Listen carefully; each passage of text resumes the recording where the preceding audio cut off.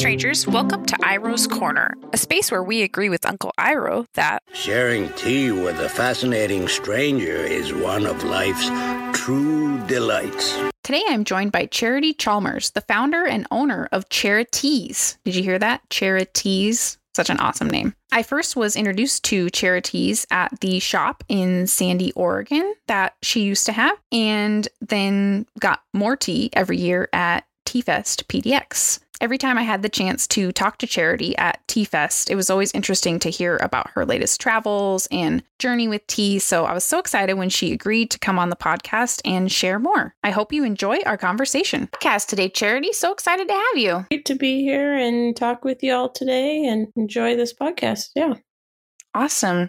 Well, can you start out by telling us a little bit about Charities? So Charities began in about 2006 as a corporate gift company and then made the transition into a brick and mortar in about 2008. And that's how it began. And we've continued to do selling of tea all throughout. And currently, we're focusing on our online and wholesale. Awesome. Before we get in too deep, is there anything coming up this year that people should know about? And then where should people follow you and also try some tea? Mostly online. You can follow us at Charities LLC on Instagram or Charities on Facebook. Okay. And then we're at the Gresham Farmers Market if you're in the local Portland, Oregon area. And then we're still looking for other events, but I mean, right now it seems like everything's pretty low key for the rest of the year. So yeah, we're just going to keep the low keyness, I guess.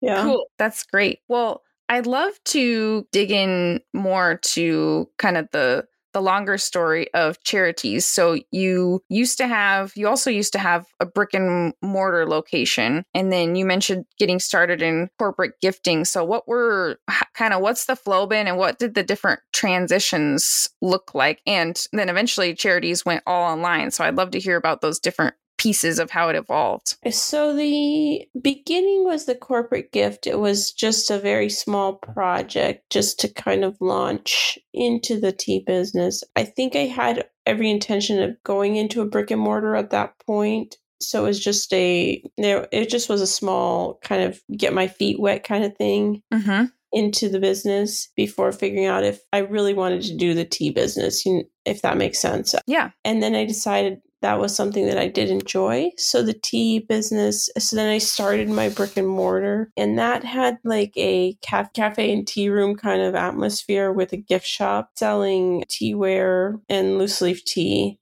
Mm-hmm. Our major product was our unlimited free refill teapots. So we had teapot to share for two people, or we had a individual teapot. Mm-hmm. And, over time you realize maybe unlimited free is not great.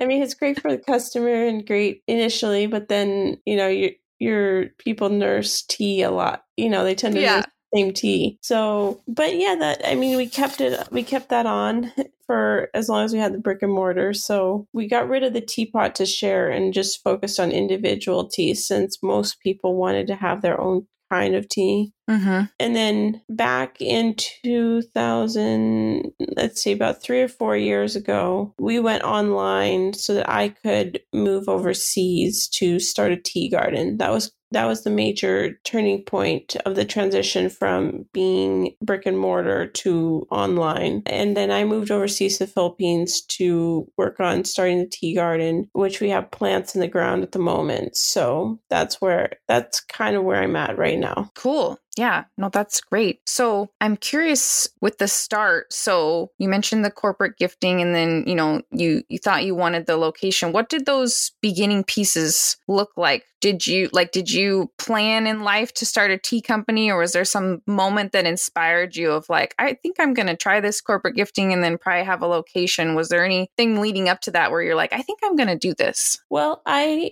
did hotel restaurant management in college. So my background is in the hospitality industry, and I wanted to do something in the field. I just didn't know when I graduated, I just didn't know where to go once I graduated. Mm-hmm. There's people that have their lives all planned out when they graduate college. I was not that person. So, and I'm okay with that now. Back in the day, maybe not so much, but I'm okay with it now. And I went to school in Boston, and they had quite a few tea rooms there, and that's where I discovered tea and kind of learned to enjoy tea and different kinds of tea and different blends and things like that. And that's kind of what started the tea initially. Cool. And then what did it look like to really commit to it, of starting your LLC, looking for a location? Like, was it complicated to take those first like formal steps, or was it pretty easy? I don't think it was easy. After Boston, I moved to Philadelphia because that's where my sister went to college. And so I was there knowing I kind of wanted to do something with the tea, but then I didn't think I wanted to stay in Philadelphia long term. So I wasn't ready to, have a tea room in Philadelphia. So after graduation, we moved back to Oregon at that point after my sister graduated. And that's when I kind of was like, well, this is a little bit more permanent. So I think now is a good time. So I kind of looked for some place near to where I lived and then made an offer. I mean, this is 2008. So, it's kind of right before the depression or whatever, the recession you want to call it back then. So I bought a property then and made a low offer on it because I knew if I paid for the asking price, I would be in trouble, like with the whole property issues of that time. And the lady accepted it. So that's how I got my physical location. Nice. Yeah. It was nice not to have to pay rent for a long time. I mean, I had a mortgage, but I didn't have to pay rent per se.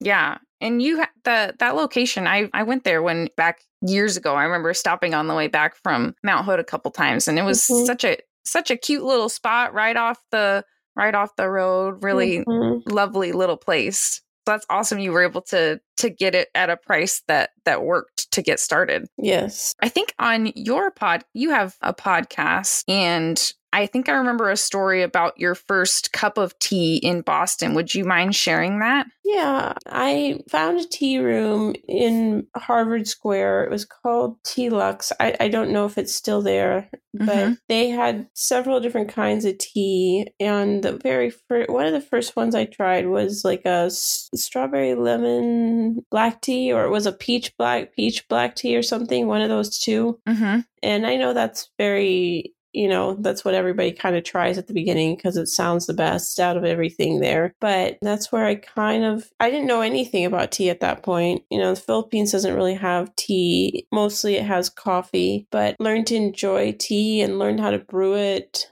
myself. I don't know if I was doing it correctly, but I learned how to do it how I liked it. So, and yeah, it's very interesting to get into, you know what I mean? Yeah, I bet. What did it look like? Because you have your own blends and everything. What did it look like to figure out? I'm drinking strawberry oolong right now. So like, how did you learn how to do the different blends and where to source the tea from? Like, it seems like a really steep learning curve to get into a tea business. Yeah, I mean, indeed, it is quite steep.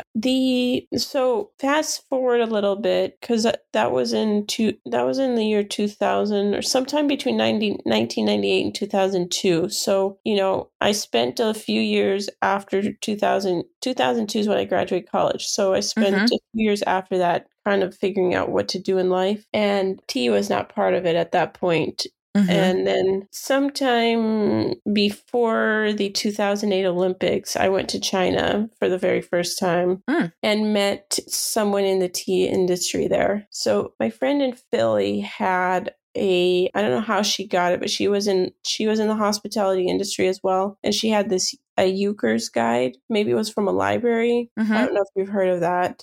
It's like a directory of a lot of different kinds of things. I think it's like a yellow pages for tea. Oh, interesting. Tea and coffee. And so I knew I was going to go to China. So I went to the China one and then found somebody there. And I think I found an email address. Now, remember, email is just kind of going on the scene right now, right? It's like early days. So I think I found an email address. So I emailed them and then they emailed me back. And that's how I sort of started ordering tea. And that tea that I ordered from that was I had to order like 300 kilos of tea, which, nowadays that might not sound like a lot, but back then I was like, what am I going to do with all this tea? Like, that's a lot of tea.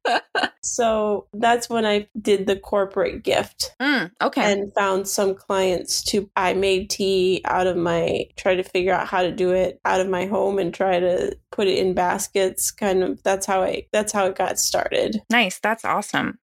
As you were learning to blend, did you have a batch that was kind of a disaster, or did you have any that you were like surprised, maybe an accident that turned like a happy accident, like Bob Ross kind of thing? What did some of those early, starting out look like? Man, I wish I was like Bob Ross, you could like paint pictures in like 20 minutes. Like that was, but there's always teas that are not good when you blend.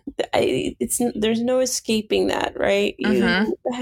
You make several iterations of the same thing, like maybe just changing one ingredient at a time, or one, you'll have one blend. Let's say it's an oolong with roses and something else, lemon peel. I don't even know if that's any good, but you might have you'll take 100 grams of roses, 100 grams of equal parts of all three. Then on the next, I take like 4 or 5 different blends with just those 3 ingredients. And then from there, then I decide, well, this one sort of has potential, but we need to add mint to it or something like that.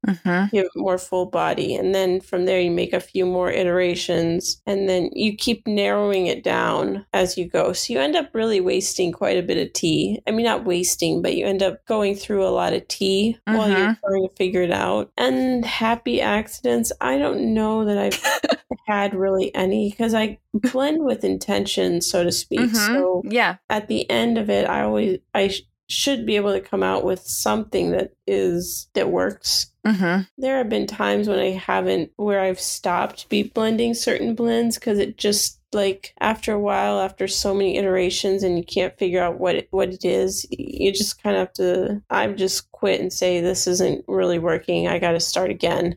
And I keep a log of everything. I mean, that's kind of the key thing, is to log, because at the end of the day, you won't remember, did I put 25 grams of this yesterday? Did I put 17? Like, what exactly, you won't remember all that when you have so many ingredients and blends you're working with, right?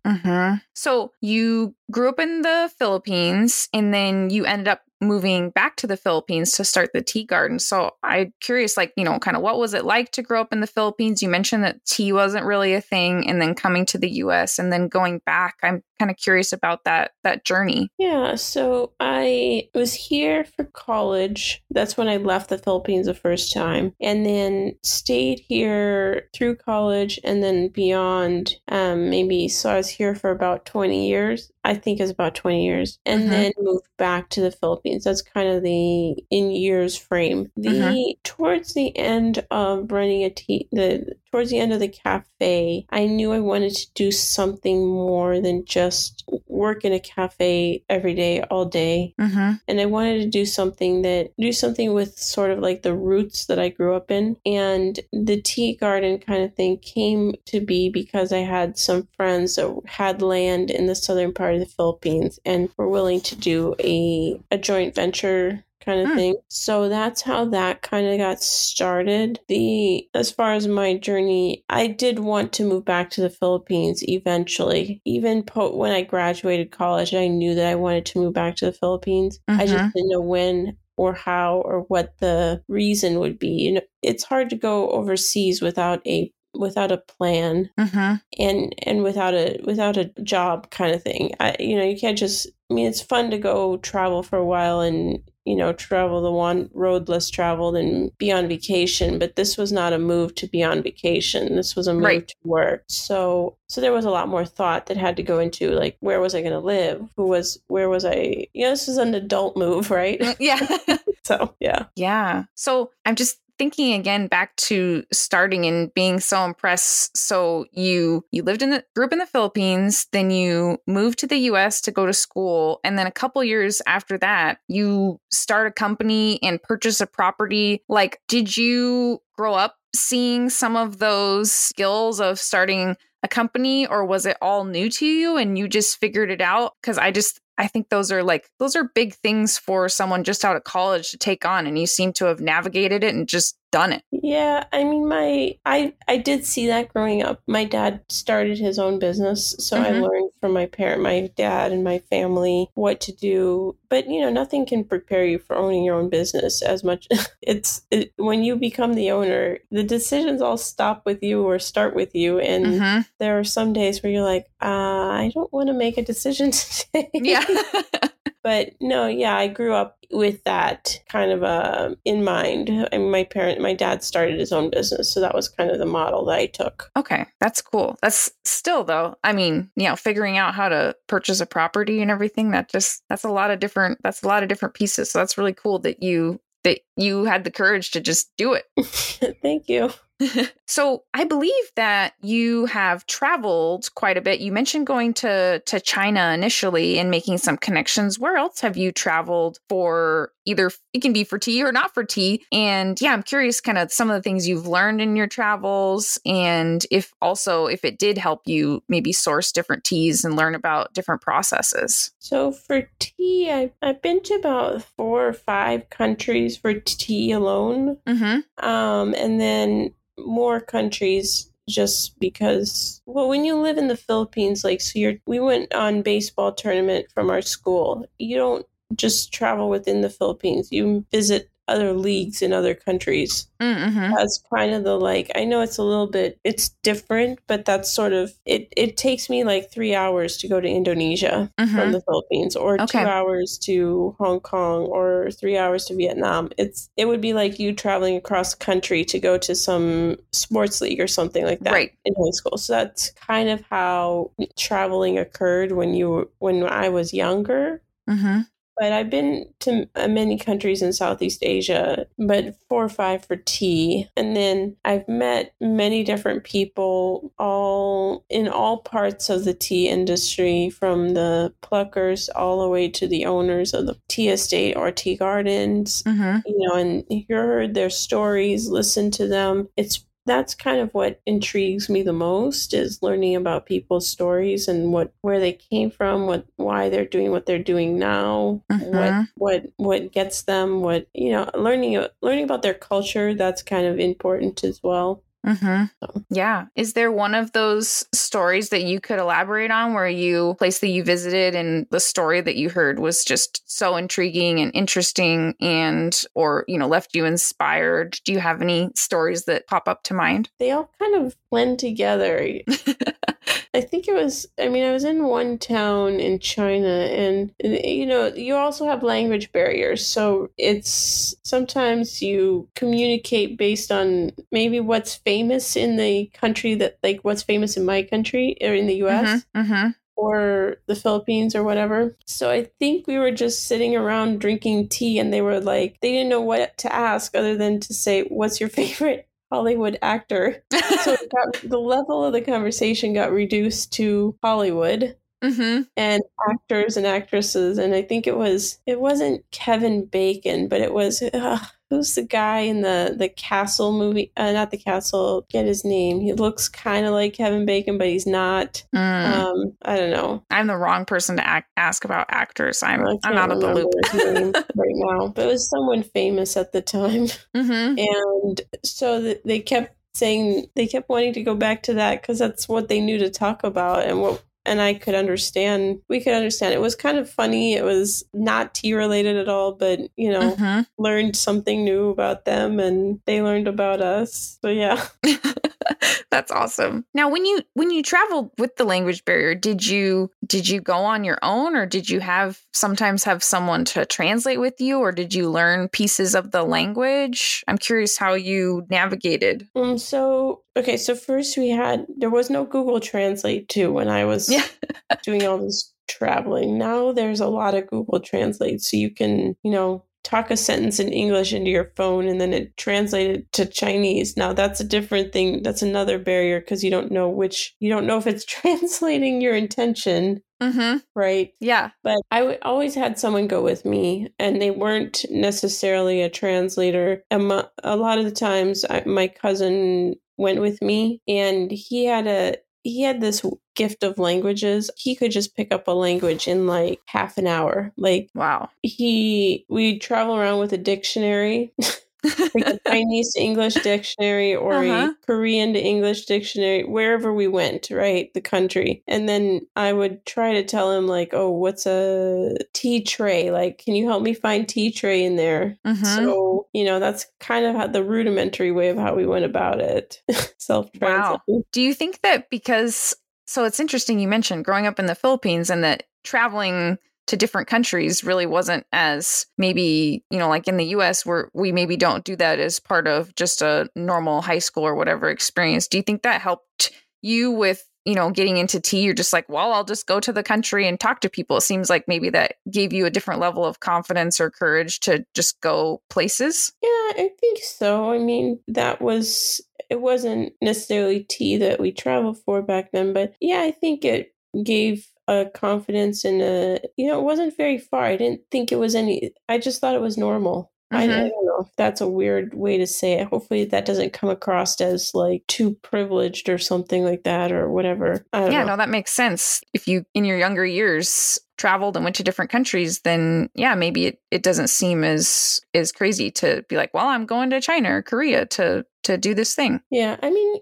like here in the US, they do have these sports leagues and, you go to regionals, nationals, and all that stuff. So there is opportunity, I think, within the United States for people to travel, but it would be, like my cousins went for debate to DC for something. So they traveled 3 hours across country or 4 hours across country. So it's similar. Like I didn't travel across America. I just traveled to another country. Right. Yeah, that's super interesting. So going back to Charities, when you had your own location, what did it kind of look like to grow? Did you have to hire people to work at the cafe? And then like even now, like, do you have someone that helps fulfill orders, or what does it look like to kind of have help along the way to run Charities? I hired my first employee probably a month or so into the opening the business because, I was mostly there all the time. Like, and then I'd have this person come in for like the lunch rush to help me through that. And then they would leave and I would still be there. And then over time, I kind of worked myself. Like I would keep hiring to take over hours that I thought, okay, I can afford an employee here. But it was a gradual, like turning things over because there was a lot of training involved. And I guess that was probably one of the hardest parts was training employees and figuring out where they best fit and how they interact with each other and which ones worked better with which two employees worked better together. That was always a challenge and keeping that going. Yeah. And I had to have employees that I trusted because I was gone quite a bit traveling to these tea growing regions. So, right. I'd leave and I'd be gone for 3 weeks or a month at a time. And I needed somebody that I could trust 100% while I was gone. Yeah. That's a different level of trust than just, being nearby and having an employee work the lunch shift than when you're in another country. And we didn't have all the tools that you have now to communicate. Email was mostly the way I would communicate, but there's a whole host of things you can do to communicate with people and keep up and be in real time and all that stuff. So yeah. Did the first time that you traveled and had employees left, were you pretty stressed at the beginning? Like, oh my word, like is my tea shop even going to be there when I get back? What's happening? Was it stressful to kind of like, leave your shop in someone else's hands that first time or maybe every time? Maybe I was too innocent at the time. I was like, yeah, everyone's trustworthy. I'm okay. Like, I don't really remember how nervous I was or not at the time. I'm sure there was some, but yeah, I just don't really remember that part. Well, hopefully that means that, you weren't too traumatizingly worried, maybe. Just Sometimes rolled it was with it. nice to leave, just to go to just get a break. And, when I would leave, I would come back to the Philippines for a few days and kind of be with my parents who still live there. And then I was able to unwind a little bit sometimes. Yeah. So it was nice. Yeah. And do you have employees now still that help with the online store? Yes, I do. Okay.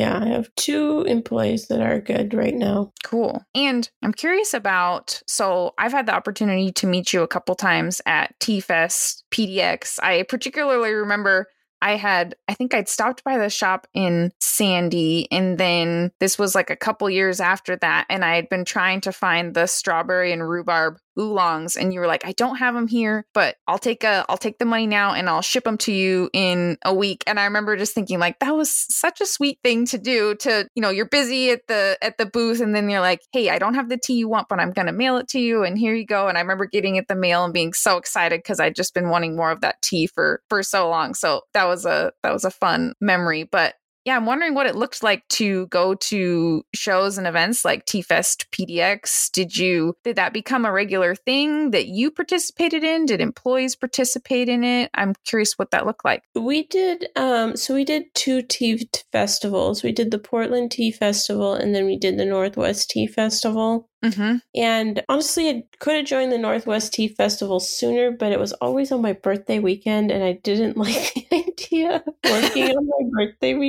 Yeah. It was always like the first week of October, and I was like, I don't want to do this. Like, yeah.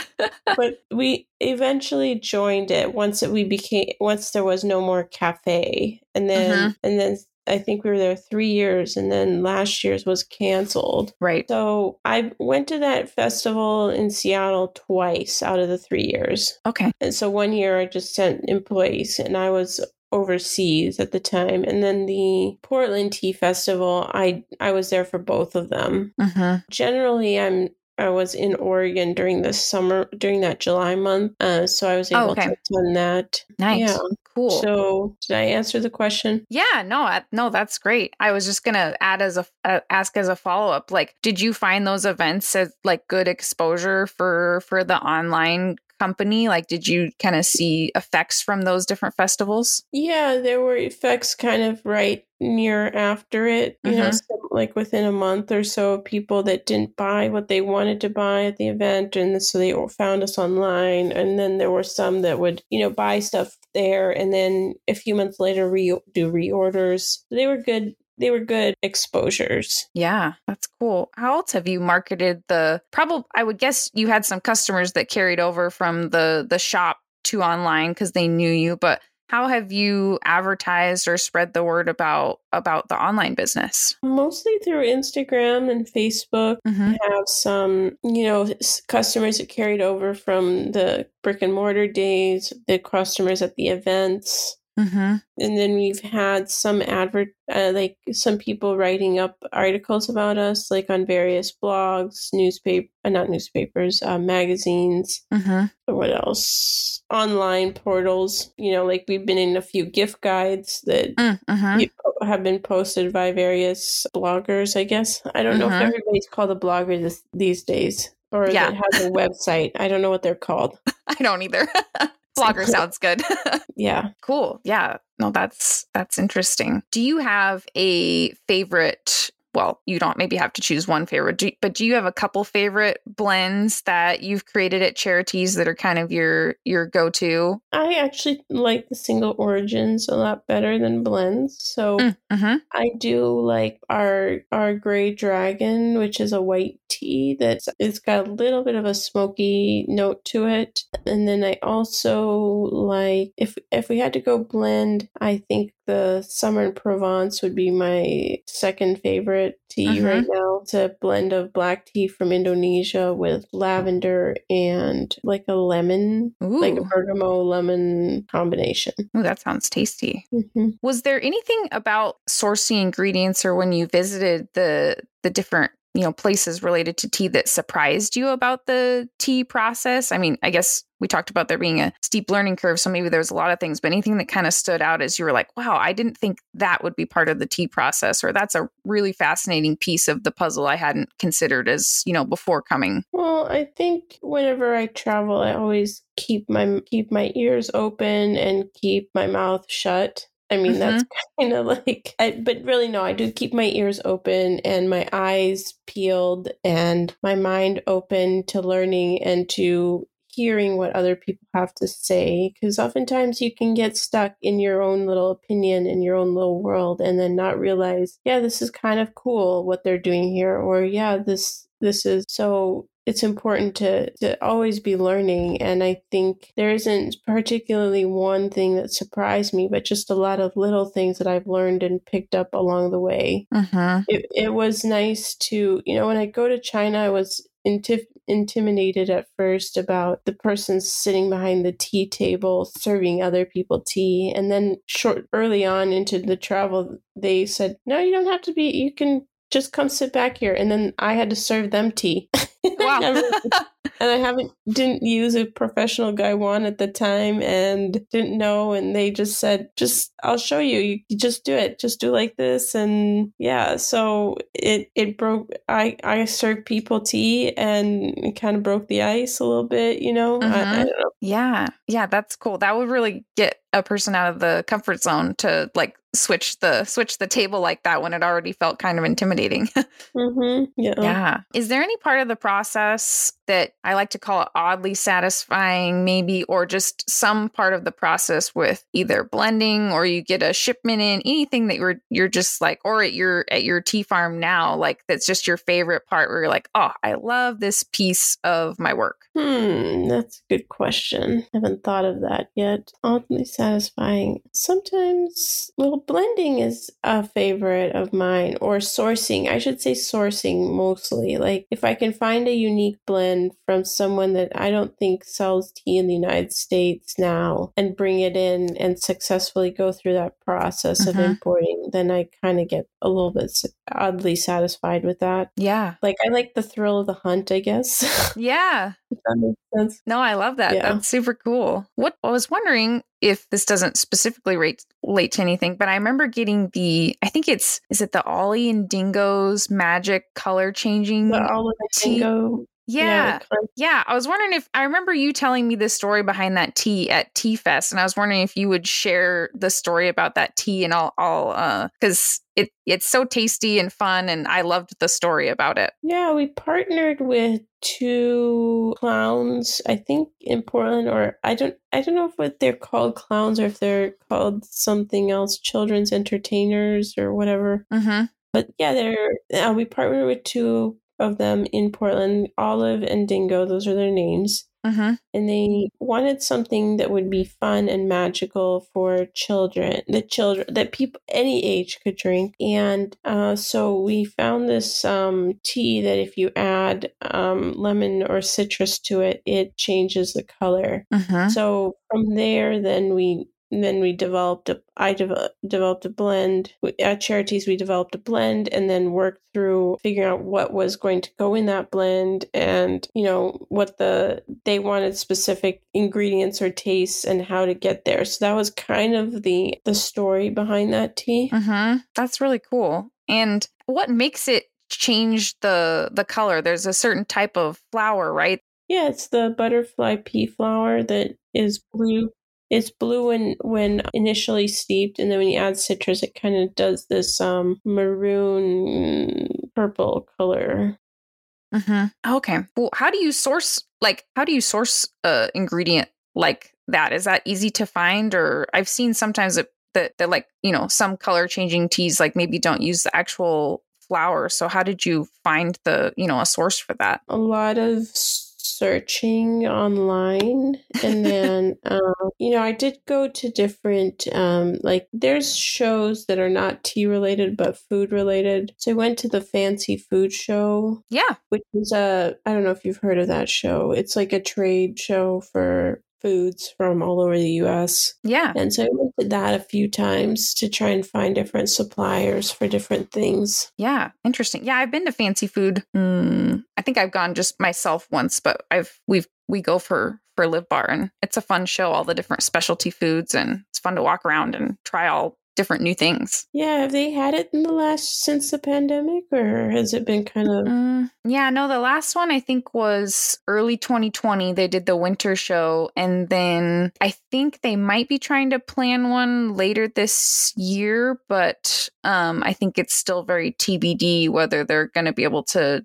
do a late summer show. Okay. Yeah, I found a lot of cool stuff at that show. Yeah. Especially the summer one. I think it was a little bit bigger than the winter one. Yeah. So. Yeah. No, that's interesting. Before we go into kind of our last section, did you have anything else that you wanted to share or that we maybe missed that you particularly wanted to chat about? I don't think so. I think we covered a lot of ground. Cool. So yeah, our last section is tips and dregs, which, you probably know more about the terms than I do, but T-tips being sweetest and the dregs being kind of the grains left at the bottom of the cup. I like to kind of think like if your last, week or few weeks, like what would be kind of a highlight or a tip, and then what would be something that was kind of like that you're, cool if it didn't happen again sort of thing. And we can go back and forth on our tips and dregs. Okay. Do you want to start, or would you like me to kick it off? Why don't you kick it off just so I can get some ideas? Yeah. No, I was thinking about this morning, and I was thinking that lately, like the tips, I feel like it's been a bunch of little just simple things in life. We have a couple pieces of like rainbow sandstone from a local decorative rock place. And when it rains, it just like totally lights up the stone to look like a rainbow. And it just has all these oranges and purples. And it looks nice normally, but when it really rains, it's so shiny and so pretty. And like, I just don't want to step on it because it's the way that it shines. So that's just something that like brings me like just a little bit of joy. And then related to those, because we use them as a walkway, my littlest dog, she has started doing this thing where rather than walking around me on the walkway, like if she's trying to get through, she walks right behind, like so close behind me that her paws almost touch my shoes, and then she walks behind me, and then if I stop, then she stops, and so it's like she's my shadow when I go walking around the yard in that one spot. And then if I stop, then she won't go any further. And I'm like, well, you can walk around me. Like it's wide enough. But it's funny. She's just decided that she's got to shadow me on those steps. And then her older sister actually steps on the back of my flip-flops and tries to take my shoes off, which also is kind of funny. So yeah, just those little moments where pets do something silly and little pretty moments after the rain. I think those have just been kind of my tips lately. Okay. I guess my similar, just that there's little joys all around. And I think you can choose to be happy in those little joys, or you can choose to ignore those little joys and be kind of not happy, I guess. I don't know if that's the right term, but yeah, little joys all around are what have made this year and a half a lot better than what it could have been. Yeah. And I'm not saying it was good. It's just saying that, it helps you get through it. Right. Yeah. And this last week or so, it was joy to see my sister and her family and be with her kids. We haven't seen her in 2 years. And so for me, that was nice. And that is nice. So that's been my joy this week and last week. Nice. Yeah, that's great. And then let's see, dregs. So for me, it's a small thing, but it's silly. I am growing strawberries for the first time. And I was so proud of myself. Like there was one strawberry and it grew and it was ripe and it was perfect. And I ate it and I was like, oh, this is just amazing. And there were 3 more that were almost ripe. And I was like, all right, I'm going to wait a couple days. And I went back just the next morning to check on him, and something, I don't think it was our dogs, I think it was another creature, had eaten the 3 strawberries. And I was like, no, my precious strawberries. So it was really silly, but I was really looking forward to those tiny strawberries that I'd grown, because it was going to be my, the 4 strawberries I'd ever grown, and something else got to enjoy them. And that was kind of a bummer. For me, I guess it's a hard one to find something this last 2 weeks, because I've had last week or so, had a lot of a lot more joys than dregs, I should say. Tips. Yeah. If you asked me a month ago, I was kind of getting tired. It was getting tired of lockdowns and quarantines and all this. Like, I wasn't exposed, but somebody else I knew was exposed, so therefore I had to quarantine, kind of thing. Mm-hmm. And that was so it was nice to have a change of scenery by coming here. So, yeah, for sure. I think those times of isolation and everything have been super hard for everyone, and getting to come out of those is definitely a joyful experience. Yeah, so this last week or so I've had a lot more tips and good times than bad, so that's good. Yeah, no, that's really good. Well, I really enjoyed chatting with you. I love to talk about tea, and I've had you on my list because I love the Charities blends. Like I mentioned, I'm drinking some right now, and yeah, I've wanted to ask you a lot of these questions for a long time. So I'm so glad that you came on and were willing to chat with me and share about your journey. I think it was great. Thank you. You're welcome. Happy to come on anytime. Thanks for joining today, strangers. We hope you enjoyed today's episode. The tea consumed on today's episode is a strawberry oolong. It's a blend by Charity at Charities, and it's just delightful actual strawberry pieces in it. It's tasty and refreshing. There's also a rhubarb oolong that I love that is not similar in taste, but similar in the freshness and fruitiness, and both are just a delightful way to start your day. If you like today's episode, please like, subscribe, share, support us on Patreon, whatever you would like to do to help continue to see more content from Iroh's Corner. In the words of Uncle Iroh, while it is always best to believe in oneself, a little help from others can be a great blessing. Did you hear that? He's definitely drinking tea and thinking about 5-star reviews. If you have any questions about today's episode, you can reach out on any of our social media accounts or at hello@irohscorner.com. See you next time, strangers.